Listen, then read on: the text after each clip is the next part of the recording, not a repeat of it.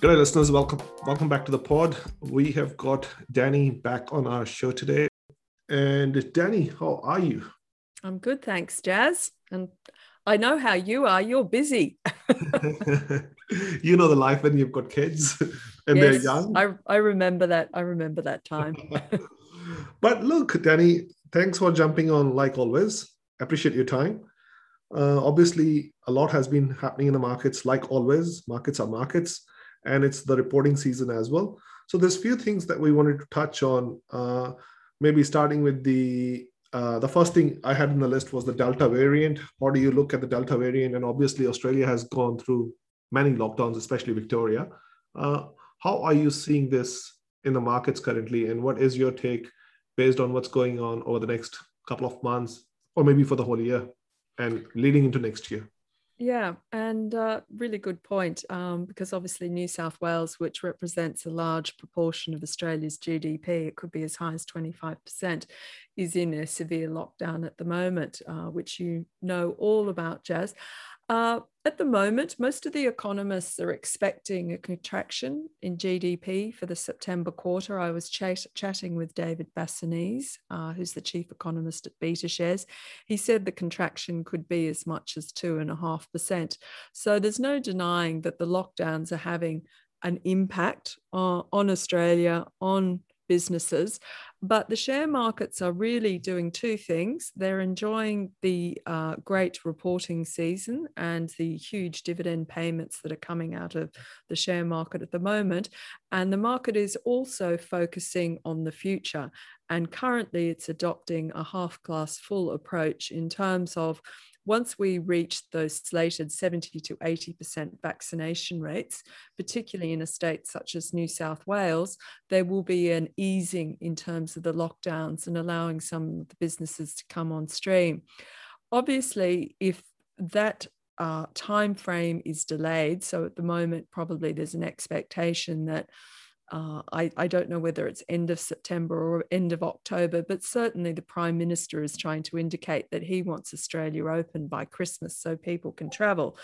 And if businesses and investors are taking a lead from that proposition, then the stock markets really will be looking more towards possibly what's going on overseas or what's going on with the commodities markets such as iron ore, because they're prepared to look past this period of very uncertain growth for earnings with the lockdowns, because it's the expectation that you'll get a strong rebound like you did in 2020.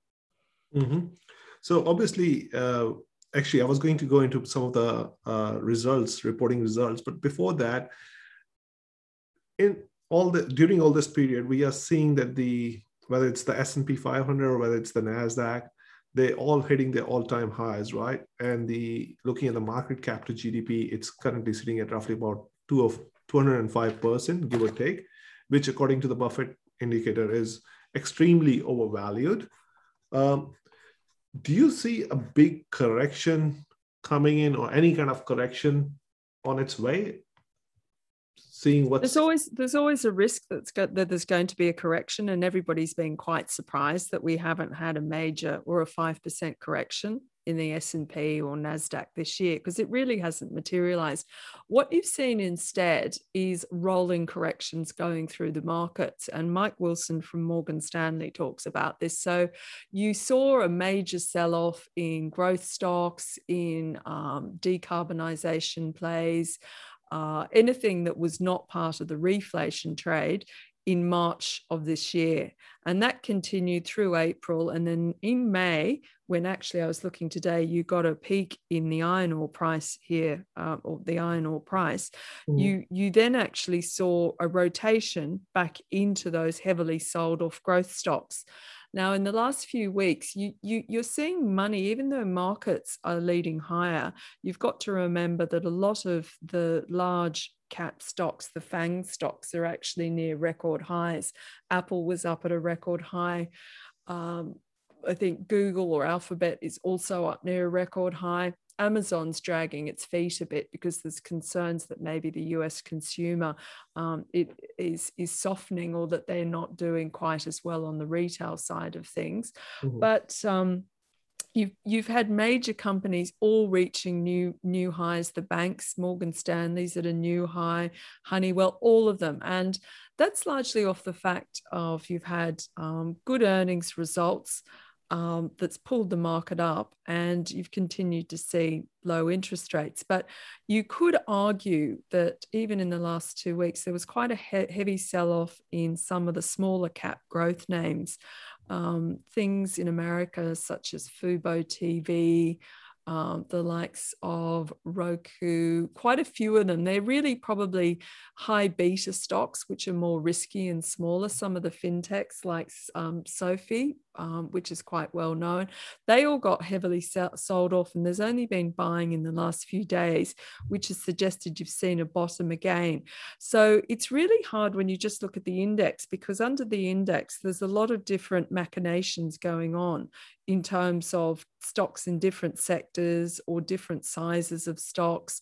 You've had really strong performance, for example, out of the lithium stocks, whereas the car manufacturers have had a big sell-off, and that's largely due to the chip shortages. Mm-hmm. But if you are going to look at the index level and that Buffett valuation, the one thing that you have to bear in mind is that that type of valuation measure doesn't take into account how low interest rates are. So with interest rates as low as this, the traditional valuation of the US share markets, probably the better way to do it is looking at the earnings yield and comparing that over time. And if you do that, the market isn't as high. And there's a very good presentation from David Bassanese, again at BetaShares, and you can go onto their website. And he presented last week or the week before, and it'll show you a chart. And this is the thing, it's at the moment, markets are probably more sensitive to where the 10-year Treasury bond is, where that yield is, rather than anything else.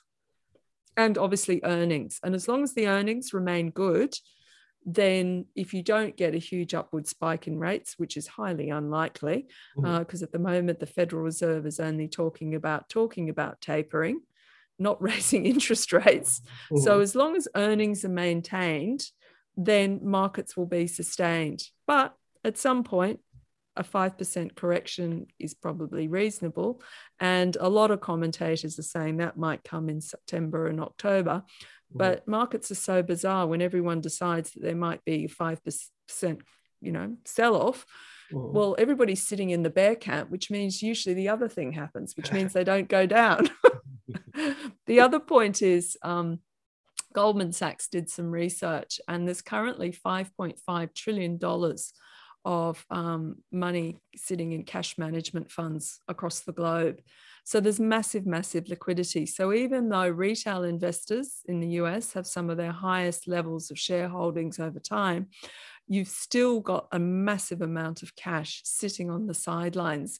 And I wrote in my latest blog piece that CommSec had announced that if you were holding in their international CommSec account, Swiss francs, Japanese yen, I think it was Swedish krona.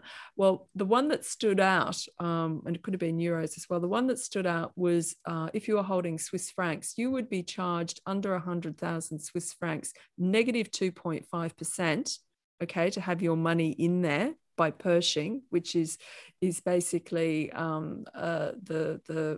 they hold the funds for you. And if it was over 100,000 Swiss francs, you would charge minus 4.5%. So basically, the Swiss Central Bank does not want you to hold your currency in Swiss francs. They want you to invest it. Mm-hmm. And that's the thing. You have negative nominal rates over in Europe. And that's the thing. The world is still awash with liquidity. Yeah, that's the interesting piece. We were actually discussing that last week or the week before, how parts of the Europe have got negative rates, which is kind of forcing investors to take riskier bets to some extent. Oh, it's been like that for ages. I mean, real rates are negative here, real rates are negative in the US, and that's the thing. It's these extreme monetary measures that have been adopted by central banks. Exactly. What are your thoughts on the reporting season so far? So the US has been really, really strong. Basically, I was trying to get some numbers for you. So as of the 13th of August, 91% of the S&P had reported, and out of that, 87% of companies had reported revenues above estimates. So you're continuing to see upside surprises there in the second quarter earnings out of the US. In Australia, I was looking at FN Arena's corporate calendar and the results so far, and we're currently just over half of the ASX 200 that's reported. 38.6% had beat market estimates, 40.5% were in line, and 20.9% were a miss. So it's a strong reporting season. Some companies have come out with not so good results and have been sold down heavily. Others have had great results. But the most notable thing has been the massive, massive dividend payments. And that means that we are moving back to those pre-pandemic levels in terms of dividend payouts. Mm-hmm. So BHP registered is paying out US $15 billion in dividends, the highest on record for Australia. And this phenomenon is also being seen around the globe. And there were some numbers cited from Janice Henderson, if anyone's interested, that after having a sharp fall in dividends last year for obvious reasons, this second quarter, you've seen a 26% increase in dividends across the globe for the second quarter ending June 30. And by year end, global dividends should be up at US $471 billion, which is only down 6.8% year on year. And by next year, they should be up a bit further. So really, one could argue that across the globe, markets are being supported as well because of the large payouts of dividends to shareholders. Fair enough. Obviously, during this COVID period, likes of homeware companies or renovations like Adairs, Nick Scali, all of them have performed well. If Australia was to be vaccinated and market was to, or the economy was to open up to COVID normal, do you see a shift in the performance of some of these companies into other sectors? Yeah, it'll probably do the same thing as it did last time. So do the rotation trade into reopening stocks, services sector and the like.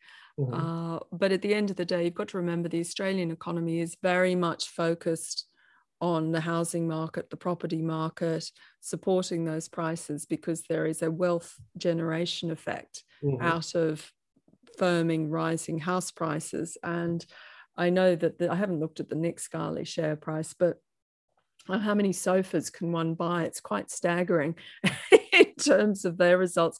Adairs, I think you've already seen that share price already come off post its announcement. And that's probably got to do with the fact that there's still this uncertain outlook for the economy. And also some of these businesses continue to invest to grow their online platforms. So shareholders, as much as they really should like companies to invest in the future, you often see when companies announce an increase in their investing program that shareholders go, well, I don't want to hold it. But actually, that's what you do want to hold because you need companies to invest for the future. Fair enough.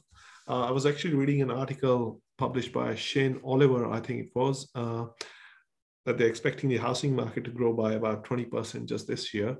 So that means there's a fair bit of property transactions to happen in the rest of during the rest of the year.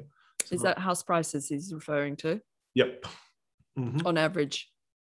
It's just a blanket throughout Australia that they've already moved quite a lot. I don't know. I mean, the price moves up here in Sydney have been crazy. It's the same thing in Victoria to some extent. But last time I had you on the show, Danny, one of your favorite sectors at the time was the banking sector, even though it was facing few headwinds from likes of fintech and all. And obviously, CBA has performed pretty well. I think it's hit its all-time high again and gone past that. What's your outlook for the banking sector? Yeah, The it's rest of the year interesting. into next. I still struggle with a lot of the Australian banks. I prefer the likes more, which is more an asset manager like Macquarie Bank, and the same like Morgan Stanley over in the US. Mm-hmm. And if you want to hold a bank here in Australia, I think probably Commonwealth Bank is the one, because a lot of the Australian banks will do well if there's an expectation that you're going to see a positive yield curve. So the 10-year bonds in Australia and the US starting to move up again, because that suits their funding model and their margins. Mm-hmm. But underlying all of that, a lot of the returns in the bank shares have largely been predicated off the fact that they were heavily sold off last year, and it's a recovery, and the economy has recovered. But they're very, very highly geared into the housing market. That's the first thing. A lot of them have underinvested for years and years and years to maintain those high payout ratios and share buybacks. Mm-hmm. And all of them, like Westpac, has continued to be divesting peripheral operations and divisions to generate returns. And they're also focusing on cost cutting.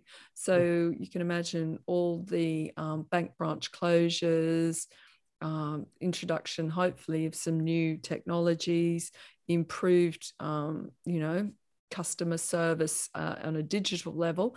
And the thing is the banks here, they've survived because they're an oligopoly, but I still think that they are a challenged sector going forward.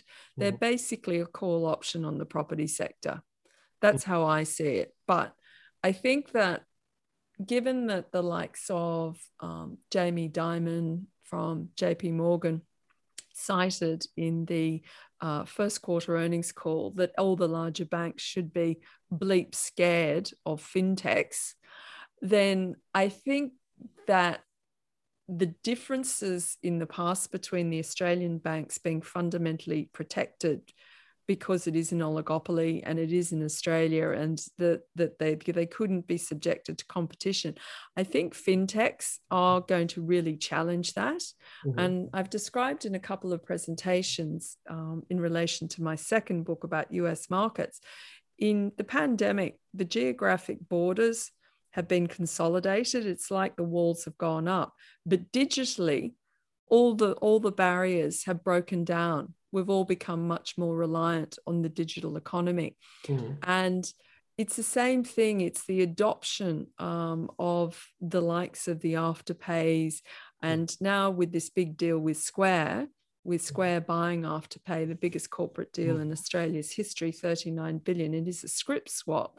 Mm-hmm. One has to look out, because these fintechs are coming after the hearts, the eyes, and the wallets of the younger generation, without all the heavy fixed costs of the big banks. Mm-hmm. And for the younger generation, if they're not necessarily going to be buying a house and getting a mortgage, then they're going to have no customer loyalty to some of the traditional banks. Mm-hmm.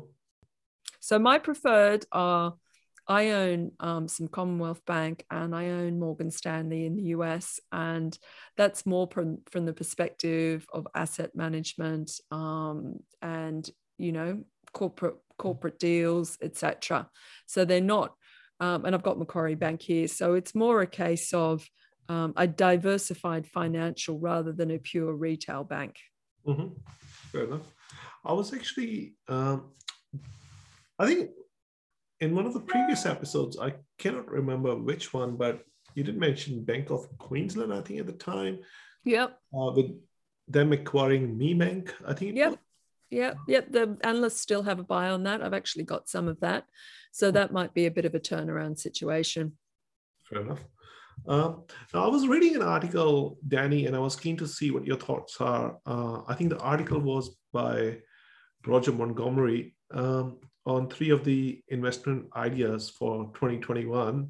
And one of them was the uranium sector.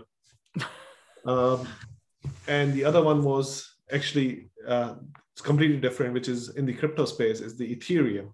Yep. A lot of NFTs and everything with all the stuff that's going on in that space. So going off the guard over here a bit, what are your thoughts on both of them? I don't have any strong thoughts on uranium, except I know people are bullish on it.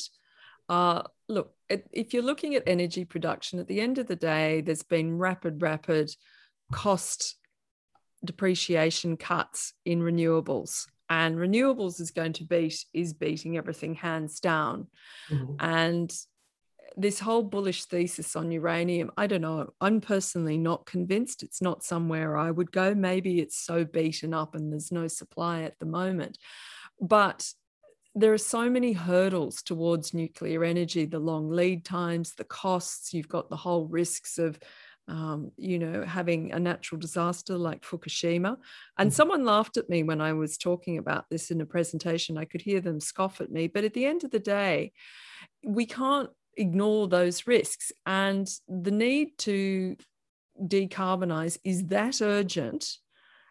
And the money is flowing that much more into battery technology and storage and renewables. And the cost declines there are so rapid that I kind of question, where is uranium going to get its legs? But I'm not an expert there. So I know people are pushing it. It's not something that I would play around in it. I find commodities markets very, very difficult. As per Ethereum, yeah, everyone's bullish again, or a lot of people were doing the buy of Ethereum, as you say, on the back of it's got the best blockchain technology, etc. But I don't consider that being in the same asset class as an equity. So, I'd prefer not to go there, except to say I hold stocks like Tesla and Square and PayPal, and they all have exposure to Bitcoin. And, to me, you either love the crypto space, a bit like you love the gold space. And, I kind of will leave that to you because I think digital currencies are probably coming at some stage. Yeah, I agree on that part. But no one knows what the value of these digital assets are and whether they qualify as an asset or not. That's the confusion. And there's just, as someone was saying to me, I was looking at those NFT things because PayPal is facilitating the purchase of NFTs. And there was a big one that was sitting up on Times Square with its QR code. And it's kind of symptomatic of just there's so much liquidity in the system and people going, oh, well, I just can't buy shares, or I just can't buy this, I can't buy that, I have to move out to here for whatever reason. And a narrative is created to suit why you need to buy it. It's also, to some extent, I think, a marketing strategy where it's a hyped marketing in a way that NFTs are selling for such a high amounts. And when you look at some of those NFTs, like if I take a screenshot of this, make this an NFT right now, but this Zoom session, maybe we'll get 10, 20, 100 each for that too. But it's just a hype that is being created, to be honest. Yeah, it's another one of those bubbles, and investors need to be really careful. I wrote about this in the latest blog piece. So I was holding Moderna, which, as you all know, is the supplier of the mRNA vaccines. And I bought it, I don't know, at the beginning of the year. I think it was about $150. Anyway, it went absolutely berserk. It went through to about $420, $430. I sold it at $411 because it became a meme stock. And one has to be really careful when you're investing that once you get a crowd of retail investors that are pushing this on social media, through Reddit, through Robinhood, or zero cost platforms, you can see a stock go up double overnight, and it just bears absolutely no reality to what's going on. And it happened today, actually, with WiseTech. I was holding that. That was up 51%. And I sold it today because I'd almost doubled my money since May. And it was because the short sellers had shorted it and there was short covering. So I just want to remind your listeners that when you get these amazing share price movements, just remember, there's a whole lot of other factors going in there. It might not be because you're the most intelligent and best investor in the world.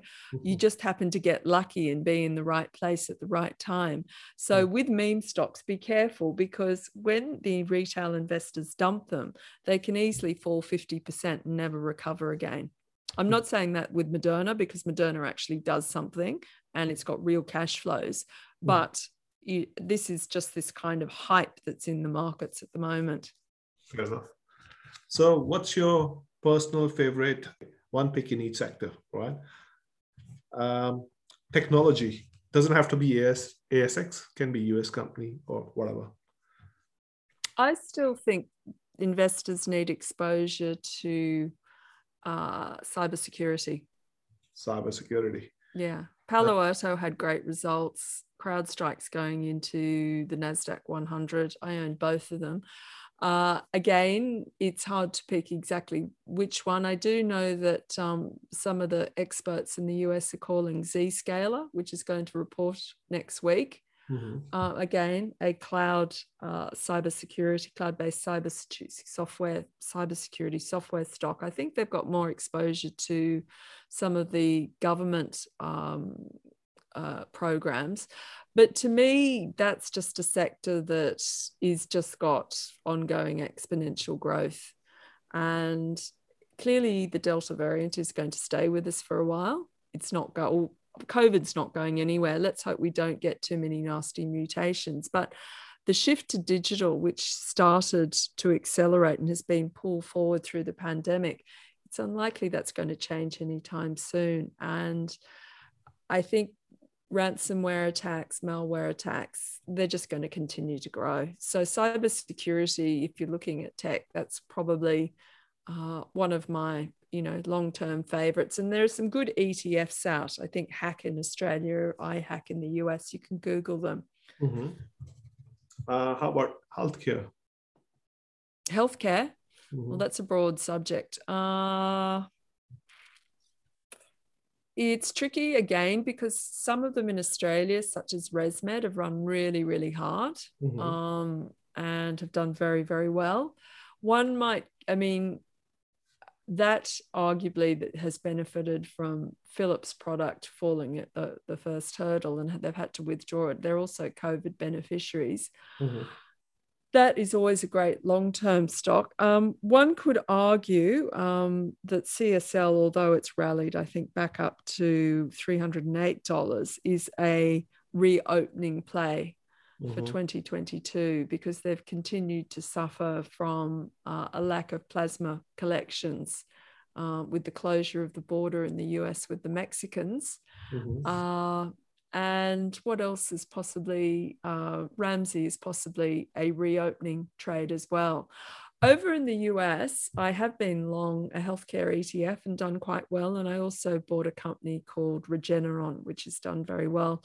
And that's also got a product to help people recover from COVID. So again, you've got to kind of differentiate between whether or not you're going down the hospital route, or whether you're doing like a software company like Pro Medicus, which supplies software services to the radiographers. Again, that came out with a great result, but the share price has run away.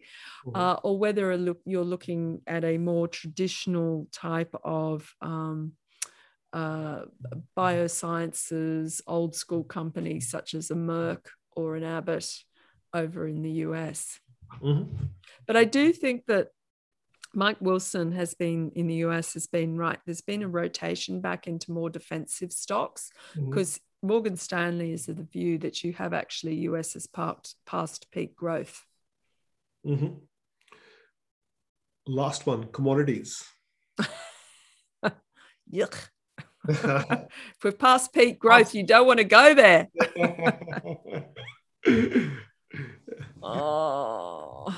It's a bit hard, isn't it, when iron ore's just fallen out of bed by 40% and you've had some huge share price falls? I think I'm more disposed towards companies that are gearing themselves towards decarbonisation and climate change risk. So you could look at the moves that BHP have made, the moves that Fortescue is talking about. I think people have to remember with the likes of oil, you're seeing a massive consolidation in the oil industry. So you've had the merger of the BHP oil assets with Woodside.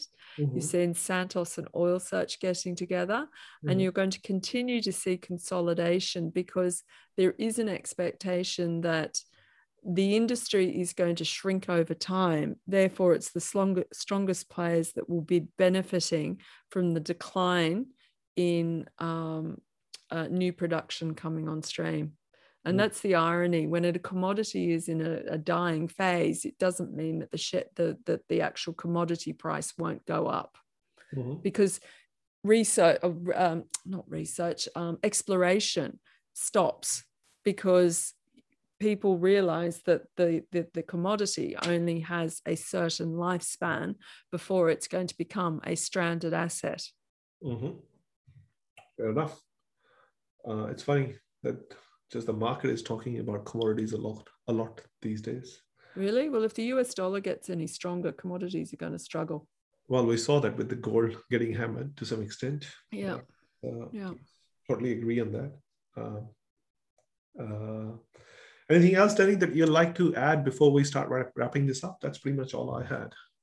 No, I think that's probably it. I still remain disposed towards themes, mega secular trends, over trying to play cyclicals. If you do want to have cyclicals, get quality industrials, quality banks, always stick to the quality theme. Surely. Great chat, Danny. And sorry, I think it's been longer than a month. That's all right, Jazz. I won't take it personally. But to the listeners, none of this is financial advice. Please do your own research. Play safe, stay safe, and we will see you guys next week. Cheers, Jazz and Danny.